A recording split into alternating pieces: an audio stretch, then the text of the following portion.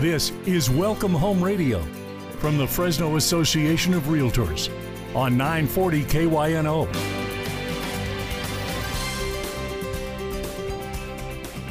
Well, good morning and welcome to Welcome Home Radio. This is Don Scordino, your host on our Valley's most informative real estate talk show. This hour is being brought to you by the many members of the Fresno Association of Realtors. And we have a goal, and that is to inform our listeners about real estate and the local market. Oh, how important it is right now with all kinds of news out there, clickbait, just telling you how bad the market is, and yet it's important to know what's happening locally. So hopefully you get that from us here at Welcome Home Radio. To help me with that, today we have Carol Laval, who is an appraiser here in the Central Valley, and you've done it for how many years? Something like 49 years. Oh, okay. 1973, so we're approaching 49. You got me beat on that. So, boy, you've had to add a whole extra digit to the numbers, right? You used to sell a house for $45,000. Now it's there you go. 450,000, if not 1.45. Totally. Okay, just real quickly, how has the appraisal market changed since 1973? Wow.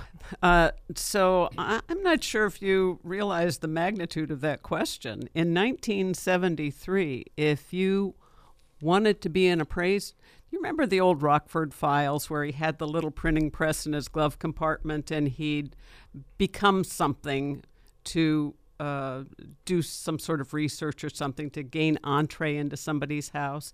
If you had a card that said you were an appraiser and somebody hired you as an appraiser, you were an appraiser.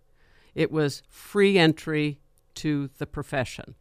And what's happened over the years is, starting about 1991, a licensing procedure was adopted throughout the country. So appraisers have been licensed since 1991. It took a number of years to set up the administration of this throughout the country, but each state has a licensing program regulated federally.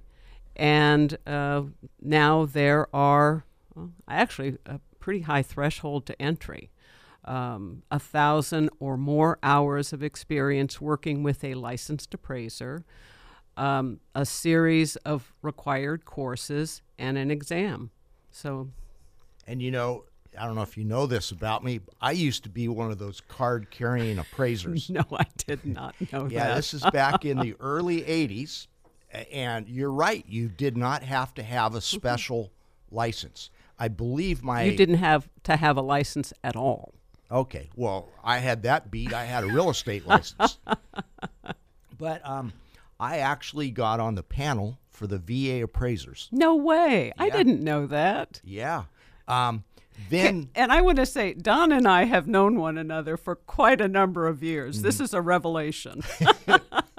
Well, and I don't talk a lot about it because when they came out with the new regulation where you had to have a separate license for appraising, I thought, okay, I have to pick which personality type do I want to work in. Because being a real estate salesperson and an appraiser are two different. Totally. Yeah. Totally different. And I found out I'm not that analytical. Plus, I can't sit behind a computer or a desk for too long. Well, there are a variety of activities that go with appraisal, but a good basic difference is that as an agent, you're an advocate for the property, and the appraiser always steps in as a neutral evaluator, a neutral party. Mm-hmm. Our job is to render a neutral, supported opinion of value for the property, even for whatever if the purpose. Contract price is wrong. How could that be? That's right. Yeah. And that a lot of questions that I'm going to ask you today have come from my history where I've run into situations where maybe they were wrong. Our contract price was too high, and I'm wondering why. So I'm going to ask you some good questions here. And also, I hope that we make our listeners understand what is an appraisal and how it's not just, you can't just walk into a house and say, this is what it's worth. You can't just tap on an app and say, this is what it's worth. In fact, let's get right into that one. Okay. Why is it that some people say, well, this is what that online application said, is that my home was worth $400,000. And that was a pretty easy thing because you could tap that out in 3 or 4 seconds. How long does it take you to do a typical appraisal and all the research? So if I started on an appraisal, say Thursday morning at 8 o'clock, and I had no other phone calls, no other interruptions, no other things pending, if I went out and looked at the property, researched and confirmed my sales, and wrote my report, I'd probably finish it by 5 o'clock the following Friday. I'd say 2 days on a single job with no complexities to it and no interruptions would be about right. So this exemplifies why I wasn't the right personality type to continue as an appraiser. That is way too much work. In fact, sometimes I feel disappointed in myself when a client says, well, what do you think my house is worth? And here I've just walked into it 3 minutes earlier. I usually won't give an answer. No, you can't reply that rapidly. Number one, and we talked about this a little earlier, is that each piece of property is different. The market is always changing. So in order to render, and actually when you go to the property, you probably have some sort of idea of size and age. You've looked at public record information on it or a prior listing possibly. So properties change over time, do they not? They change in condition and features. The neighborhood changes. The market changes. So in order to render, my job is to render a neutral supported opinion of value. Neutral supported opinion of value. And that requires, I don't want to say perfect knowledge, but excellent knowledge of the improvement that I'm putting a value on, what is listed and sold that's similar to it, and what's happening in the market. Mm-hmm. Changes. That's an interesting topic right now because a lot of people are talking about how the market is changing. My take on it is that we've slowed down. We've gone from 90 miles an hour down to 70 miles an hour. Still moving fast, but how do you see the market right now? So the thing that is affecting the market is interest rates. You and I have plenty of history in the local market, and to have a 6% loan some years ago, I would have been thrilled to death, right? Oh, yeah. But we're coming off a period where we have a prolonged period of historically low interest rates. What that means is it makes a home more affordable, right? A lower payment. So when the interest rates increase, it's going to price some people out of the market. Either they can't afford or aren't willing to pay another $300 a month, say, because interest rates have increased. So it's choice, and if you don't have to move, then you're not looking. Maybe you'll stay put and remodel what you've got. Mm-hmm. There you have other choices, but people have dropped out of the market because of interest rate increases. I think that we still have a situation, although I'm seeing more signs of a relative shortage of listings. I think that's changing, though. So there's still a market. You're still seeing multiple offers, aren't you? Oh, yeah. Okay. In the past week, I think I dealt with 3, either my listings or sales. 3 of them had multiple offers. Now, in all fairness, they no longer had 10. Now it was 2 or 3 or 4. But you still have competition for the listing. Correct. And so there's still demand. Oh, yeah.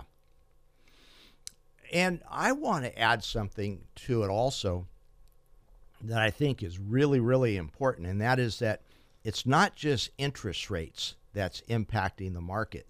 The biggest thing I've seen is fear of what's to come. And there's a lot of talk of that. Yeah, Yes. and that's fueled by... It's the psychological game, if you will. Right, yeah. I've had people actually say, well, I'm going to wait for the market to crash. And I'm going to wait for prices to come way down. And, boy, I don't see that. We still have a shortage of homes compared to the amount of demand we have. I agree with you. So in our last surge cycle that ended in 06, we had people that bought properties for which they did not qualify. We don't have that now. So what has happened is that everybody who's bought in the last few years were qualified for their purchases. So we don't have people not being able to make their payments. Another thing, back in difference between 2006 and now, is right now the predominant mortgage out there is a fixed interest rate, no balloon payments. In 2006, most people had balloon payments on their loan. So they had to pay the loan off basically every 3 years.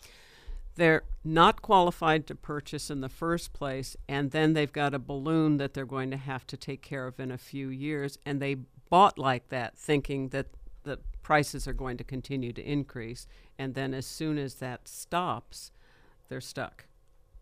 And that's what happened to our housing market. Right. Well, when we get back from our commercial break, I want to ask you about appraisals. We've got a break already? I know. It does go fast, doesn't it? It does.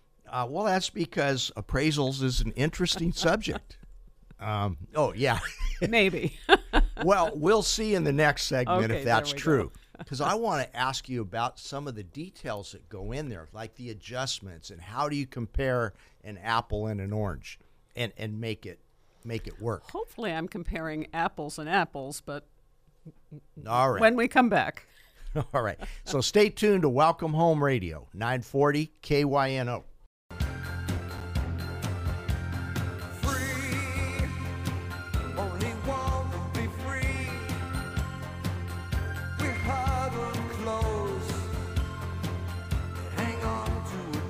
Well, welcome back to Welcome Home Radio, where we're hanging on to a dream, as that intro music just said. And it's still July, so we still have patriotic music on there. But I think one of the greatest things about America is home ownership and the ability to attain that. And that's what this show is all about.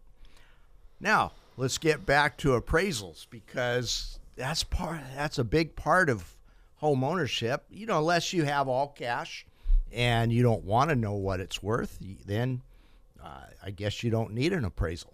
No, I get requests for appraisals for cash purchases. They want the assurity that they're not overpaying. Okay. Happens all the time. All right. Interesting. All right. So what goes into an appraisal? I mean, and I made the comment in the first segment about comparing apples to oranges. You said hopefully you're comparing apples to apples, but obviously no two apples are all the same. Right. So how do you make adjustments? How do you figure it out? So number one, I'm going to, I call it doing an inventory. I'm going to look at the property that I'm doing the appraisal of. I'm going to verify its size and age, its condition, its location. Then I'm going to go into the market and I'm going to find properties. So value assignments aren't always for a current date. They aren't always for a loan. Most of what I do is not for lending purposes. I'm just going to say that. So I'm working on something now that's a 1994 data value. It's not unusual. 1994, and I'm having a heck of a time with it. That's 28 years ago. And before... When we were wee children. Yeah, and that was before our MLS went electronic. Yeah, tell me about it. You're not looking at those old books, are you? I'm looking at our old books, but the property that I'm looking at is in an area that wasn't very often listed in our MLS. They had their own MLS. It was a mountain MLS, separate from Fresno MLS, and I'm having a heck of a time. I'm past that now. I've had a heck of a time finding sales. And then, of course, what's happened over time is these properties have changed. They've gotten bigger, they've been remodeled, any number of things have changed. So to find what they were like when they sold in 1993 or 1994, 1995 has been a real challenge. But there you go. So the point of that was that appraisals are not always done for current value. They're not always done for loan purposes, but we'll assume it's being done for loan purposes. I'm going to go out and do my inventory. I'm going to see how big the house is and what features it's got and where it's located. Then I'm going back into MLS.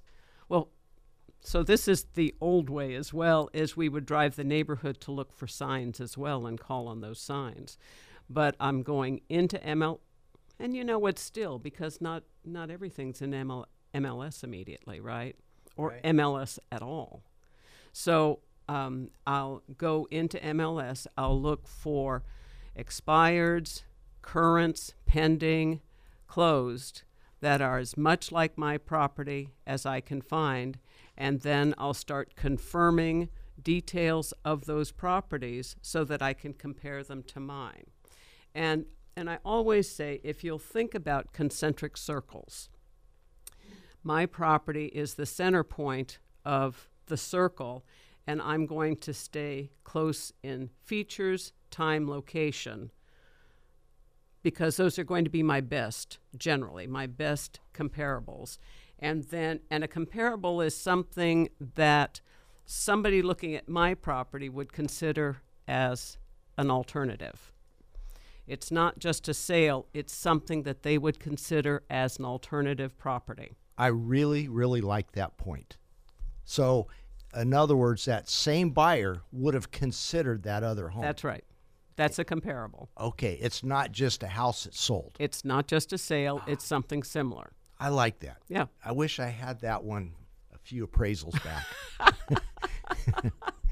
Maybe I could have argued it a little better. And I'm going to look for sales until I'm satisfied that I found things that guide me to a good opinion of value. And that's my goal, is a neutral, supported opinion of value. And value is generally defined as, again, for lending purposes, market value, which is most probable selling price.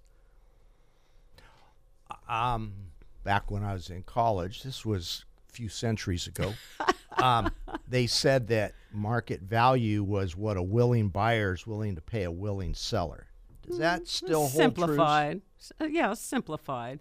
So it's neither party is under any duress or any need to buy or sell. There's no circumstances that they have to act quickly under or that they would take less for their property for. So going back to 2006 or 7 or 8, 10, 11, where we had a lot of short sales and foreclosures, the seller, so if it's an institution, they don't have that property because they want to have that property. They're an involuntary owner, if you will. So that is not a market transaction because they're an involuntary owner. They want it off their books. So that's not a market comparable. Mm-hmm. If you have a property listed for sale, both sides are the buyers evaluating the features of the property and the price they're willing to offer. The seller wants a certain price, and they'll analyze the contract that's been presented, or the offer that's been presented to them, and the point that they come to agreement is a negotiated figure, and it should represent market value as long as there's other parts to it, cash or equivalent to cash, which is assumed to be conventional financing. That it's had adequate exposure, so that other multiple buyers have a chance to offer, and you're getting a pattern of offers, and the seller is acting. Both parties are acting in their best interest. Okay.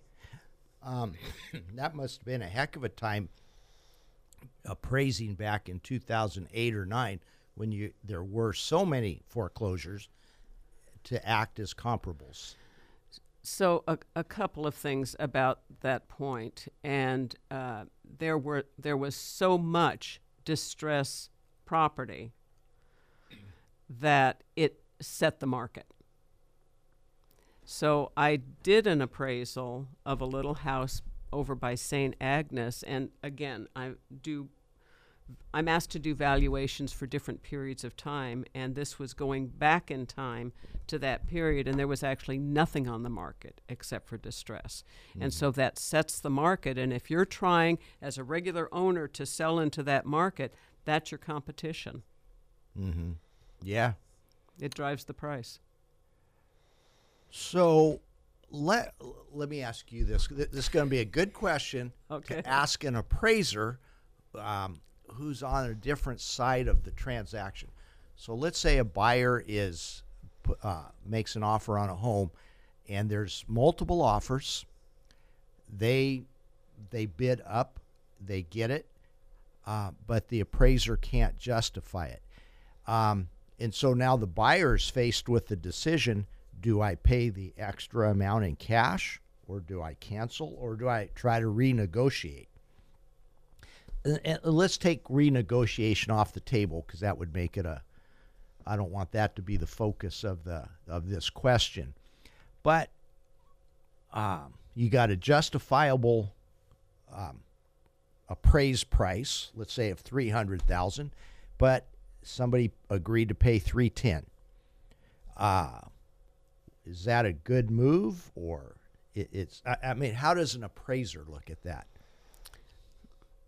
I think we talked about each piece of property being unique, right?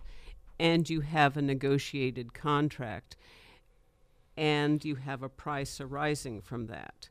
So that it meets the definition of it's going to become a comparable for me when it closes escrow, right? Mm-hmm. So it should be a market level transaction under the market circumstances at the time that it went under contract. So I'm always going to, again, this is for sale, lending purposes, I'm always going to review the contract to make sure there's not some sort of give back to the buyer, that it is in fact, we'll use your figures, a $310,000 offer. It's not $10,000 back to the buyer in escrow or anything like that. So do we have a break? Not yet. Oh, okay. You'll know when I start waving my arms. Okay. I'm watching you watch the clock. I was concerned. Okay. So if it's me, I'm always going to try to support a negotiated contract because I'm going to go to other pending sales and interview agents and find out. So the listing price doesn't mean that it's listed at market value. It's a listing price, right? Mm-hmm. Market value is what the market is willing to pay at any point in time, and that's your negotiated contract. So I'm going to interview listing and buyer's agents to find out if this is common, if they're getting multiple offers, if there's something pending that looks like your contract. Gotcha. And as far as personal reasons why somebody may pay more or less for a home, here's a couple of great examples. I've got one or two as well. Yeah, okay. Go ahead. So I had one where they were willing to pay over the appraised value because it had a special value to them and their family. It was around the corner from their grandparents' house. And I've heard several of those. And there were family reasons there. Yeah. Now, going the other way, I called this buyer and I said, you better get over here quick to this house. This is just what you're looking for, and I think it's priced really well. He gets over there, he looks at it, he goes, it's a beautiful place. It's exactly what I'm looking for, and I agree with you on the price. It's well priced, but I'm not going to buy it. Why not? He goes, my ex-wife lives across the street. So that one was off the table. Well, think about somebody, and I always say this is the reverse of sticker shock. So somebody coming in from a high-priced market and buying locally, and they are willing to pay over what the local market will pay because they don't understand our market level, right? And I've seen a number of cases of that over the years. Mm-hmm. And they're equity refugees from higher priced markets and coming here to buy, and they'll readily pay a lot over listing price to secure the property they want. Okay. We'll hold those thoughts because we are going to a commercial break, but stay tuned to Welcome Home Radio, 940 KYNO. To a new and a shiny place. Make our bed and we'll say our grace. Freedom's light burning warm. Well, welcome back to Welcome Home Radio. This is Don Scordino, your host, and here in the studio with us today we have Carol Laval, an appraiser here in the Central Valley, and you've seen a thing or two out there in your work. My few years, yes. Right. So, in the first two segments, we were talking generally about appraisals. I'd like to be a little more specific now. And here's the question that I get a lot from clients. What is my swimming pool worth? Funny you should ask. And I know the answer. Well, it depends. And actually, yes, that's always the answer is it depends. It depends on the neighborhood. It depends on the pool. It depends on when you're being asked. So I just did a quick little survey. So think about, so what I do, I'll just say quickly, is I go to the neighborhood area that my property is located in, and I do a survey of what properties are selling for, and then I try to extract what a pool adds, what solar adds, what the different features add, how much the difference in size makes, because those are adjustments I'm making. And think about this real simply. I have two houses side by side. They're identical in all respects. This one has a pool. This one doesn't. Our market pays more for the one with a pool, right? Right. Simple as that. So I'm going to go into market sales, and I'm going to look for sales without a pool and sales with a pool and extract that adjustment so that I know how to adjust in my appraisal. And I have recently done, I think I gave you a copy of it, I recently did a little survey for another presentation that was in a northeast zip code where it's all tract built houses, maybe 1980 tract built houses. And so I ran sales first, certain age, certain size parameters, and I asked for sales without solar, without pools. And then I went back and ran it with solar, and it's owned solar, because owned solar is an improvement that you own. A lease system is not. So I ran it with owned solar, no pool, and then I ran it with pool, no solar. And I got, I forgot what it is, I think it's about $9,000 for maybe $300,000 houses. I've got it right here.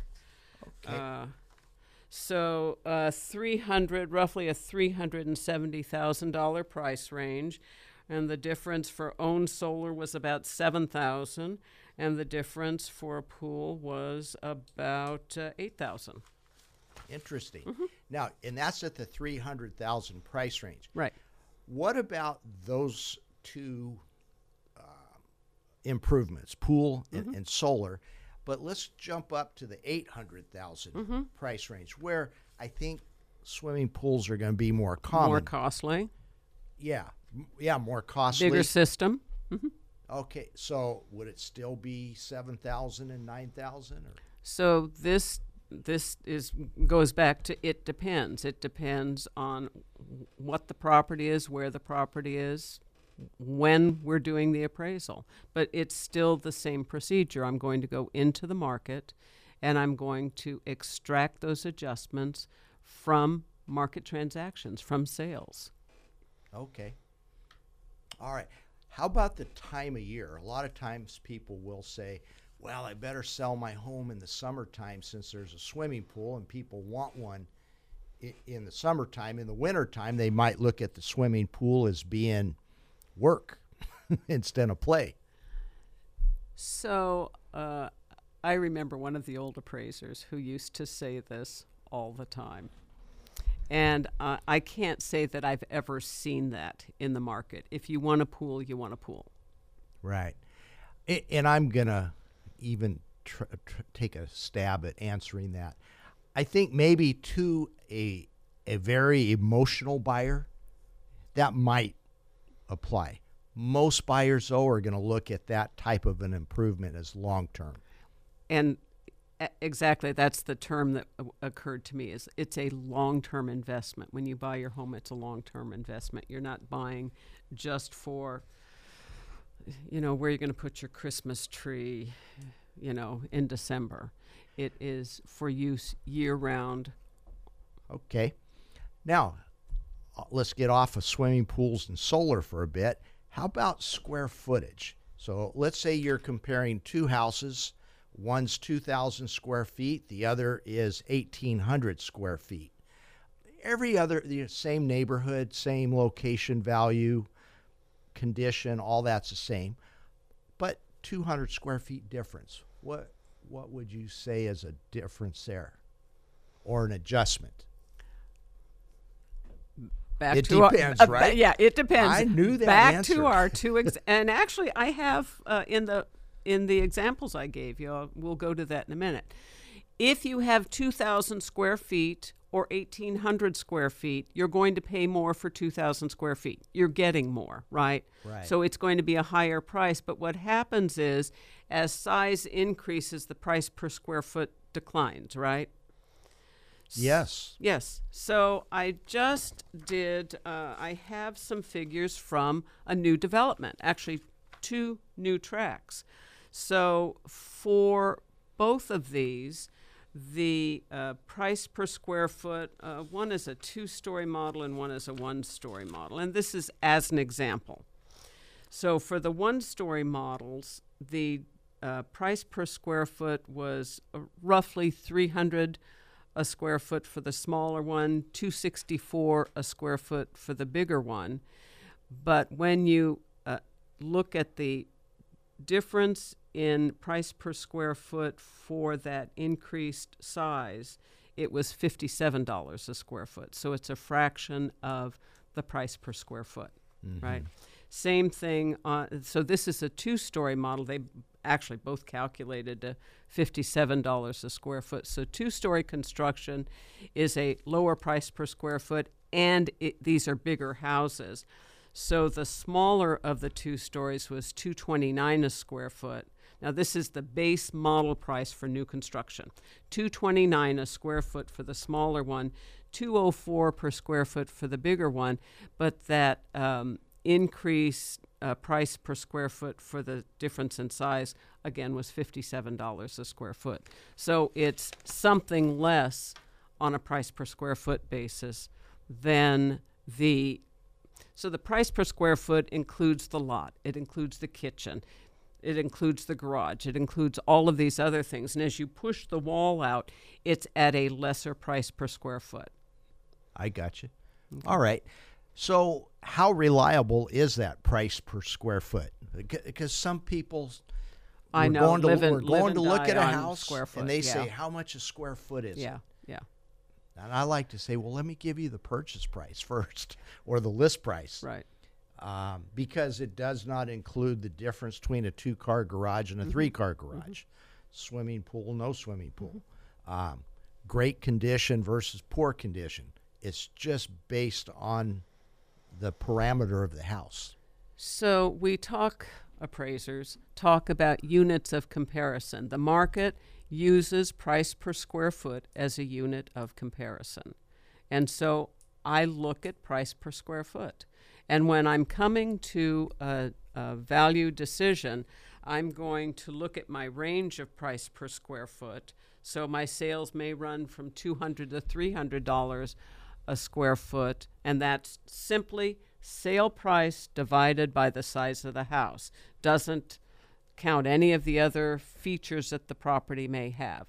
Sale price divided in, square footage divided into sale price gives you basically a unit of comparison. And the market uses that to compare.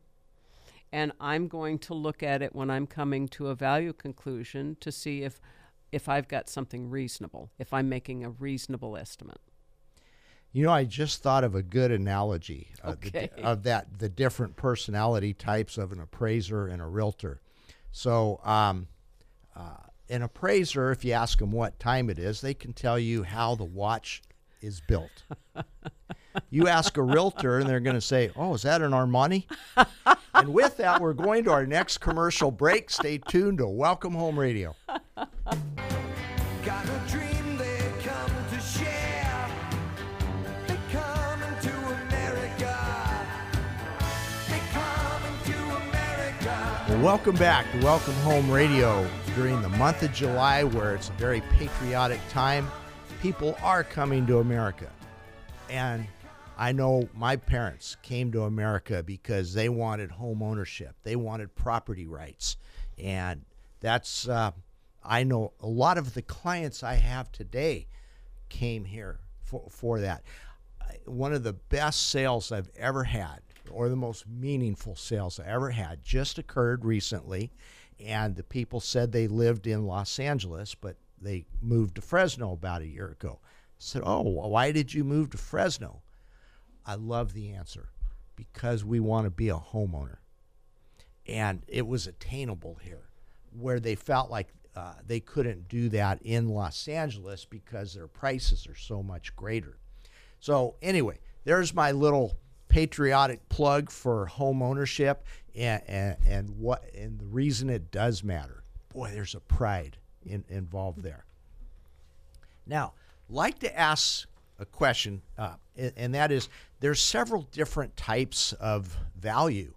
The tax assessor has their valuation. Your insurance agent has theirs. You have an appraised value. And realtors have, we call it market value. They're all right in their own ways. But first of all, I want to start off because we have a little added resource here.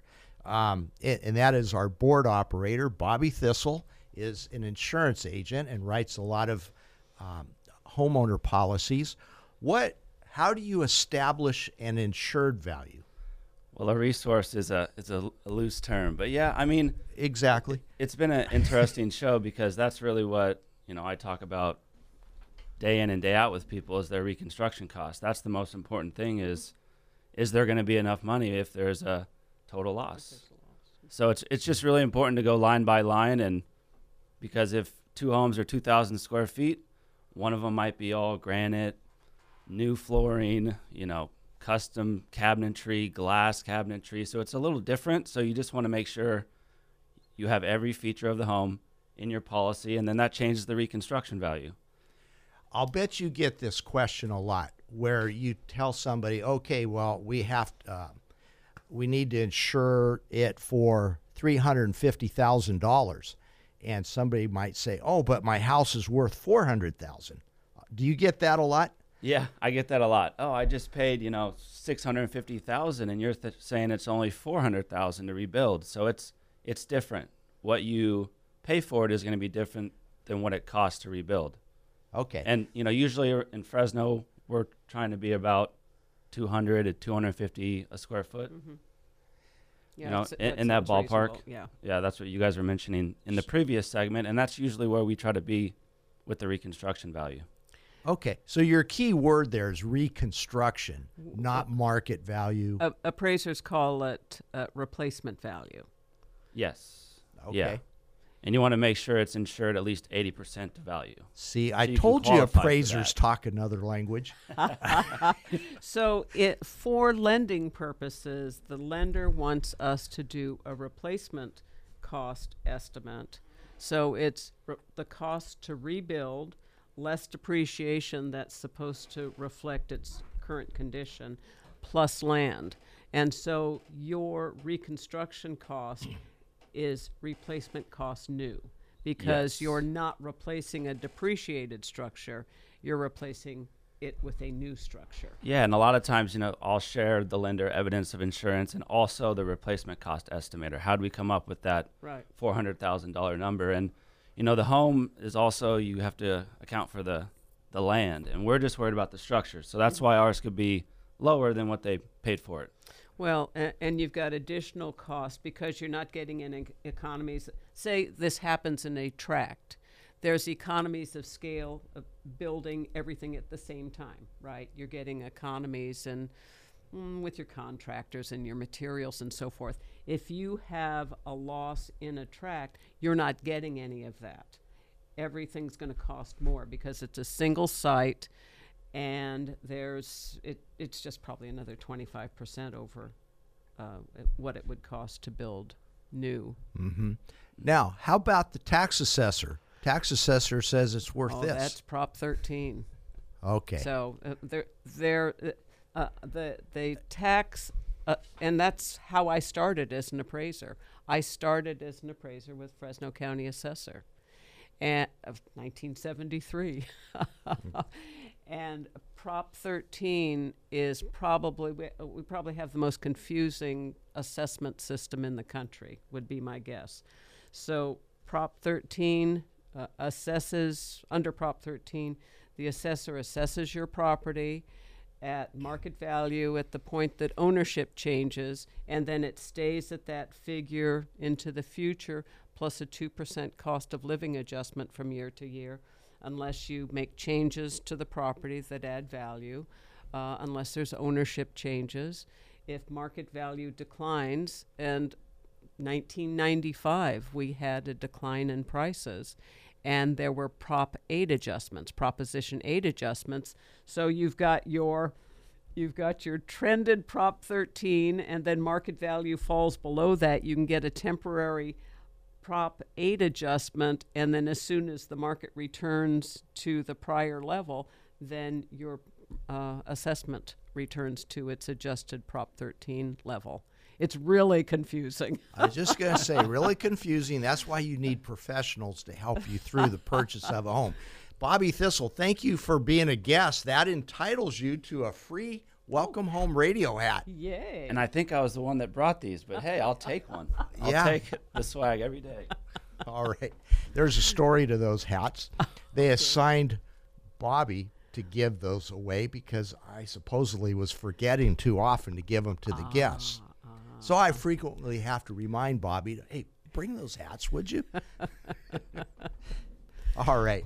So, yeah, value has a lot of different meanings. Now, let me ask you real quickly about another value. People go to what's referred to as an AVM.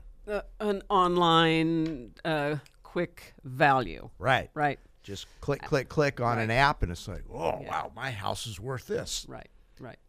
So years ago, so if somebody called me and said, Carol, I want an appraisal, how much would you charge? I'd say, here's my fee, here's how long it will take me to do it. And they'd say, oh my, I don't want to wait that long. I don't want to pay that much. And I'd say, well, I mean, you can go online and you can try one of the automated valuations and, it's better than nothing. I used to say that. And then I started doing a periodic comparison of actual sale prices and automated values, AVMs. We'll call them AVMs, which AVM is really something different, but we'll call it an automated valuation compared to actual sale prices. And it's just been too busy. I haven't done one in several years, but the last time I did one, the average, I used 11 properties. The average differential for 11 properties. Now, this is on the same day. I'm looking at a sale price and I'm comparing it to an automated value. The average difference for 11 properties was 10%. 2 of them were off by 20%. One was 20% too high. One was 20% too low. So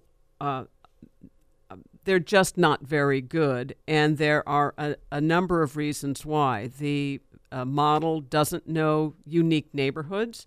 It doesn't know the condition of the property. It doesn't know if there have been modifications to the property. There's any number of things that the model cannot control for, and they're not very good. And I like how you say unique neighborhoods. Let's go to the Tower District, the Fresno High area. One block can change dramatically. Oh, totally. Yeah. And I'm looking at that chart that you did, and I see one of them here is off 20. The AVM and the actual sale price was off 28%. Another one, 38%. That's a lot of money from someone's pocket. These are studies in stable markets. We didn't have a lot of price appreciation. It wasn't going down, but it was stable or improving. And I did this 3 years in a row, and they were huge differences. Mm-hmm. And if you're the seller, you're leaving a lot of money on the table. And I have a great example. I had one where I suggested that we list the home at $600,000. It was over on Huntington Boulevard, a historic home. And the client said, well, God, I like that, but he goes, Zillow says it's worth $375,000. I said, yeah, but they don't have all the updated things you've done. I listed it for $600,000. The next day, Zillow went from $375,000 to $625,000. So it's not reliable. Yeah. And in their defense, they didn't know of all the improvements that were done to the property. So, all right.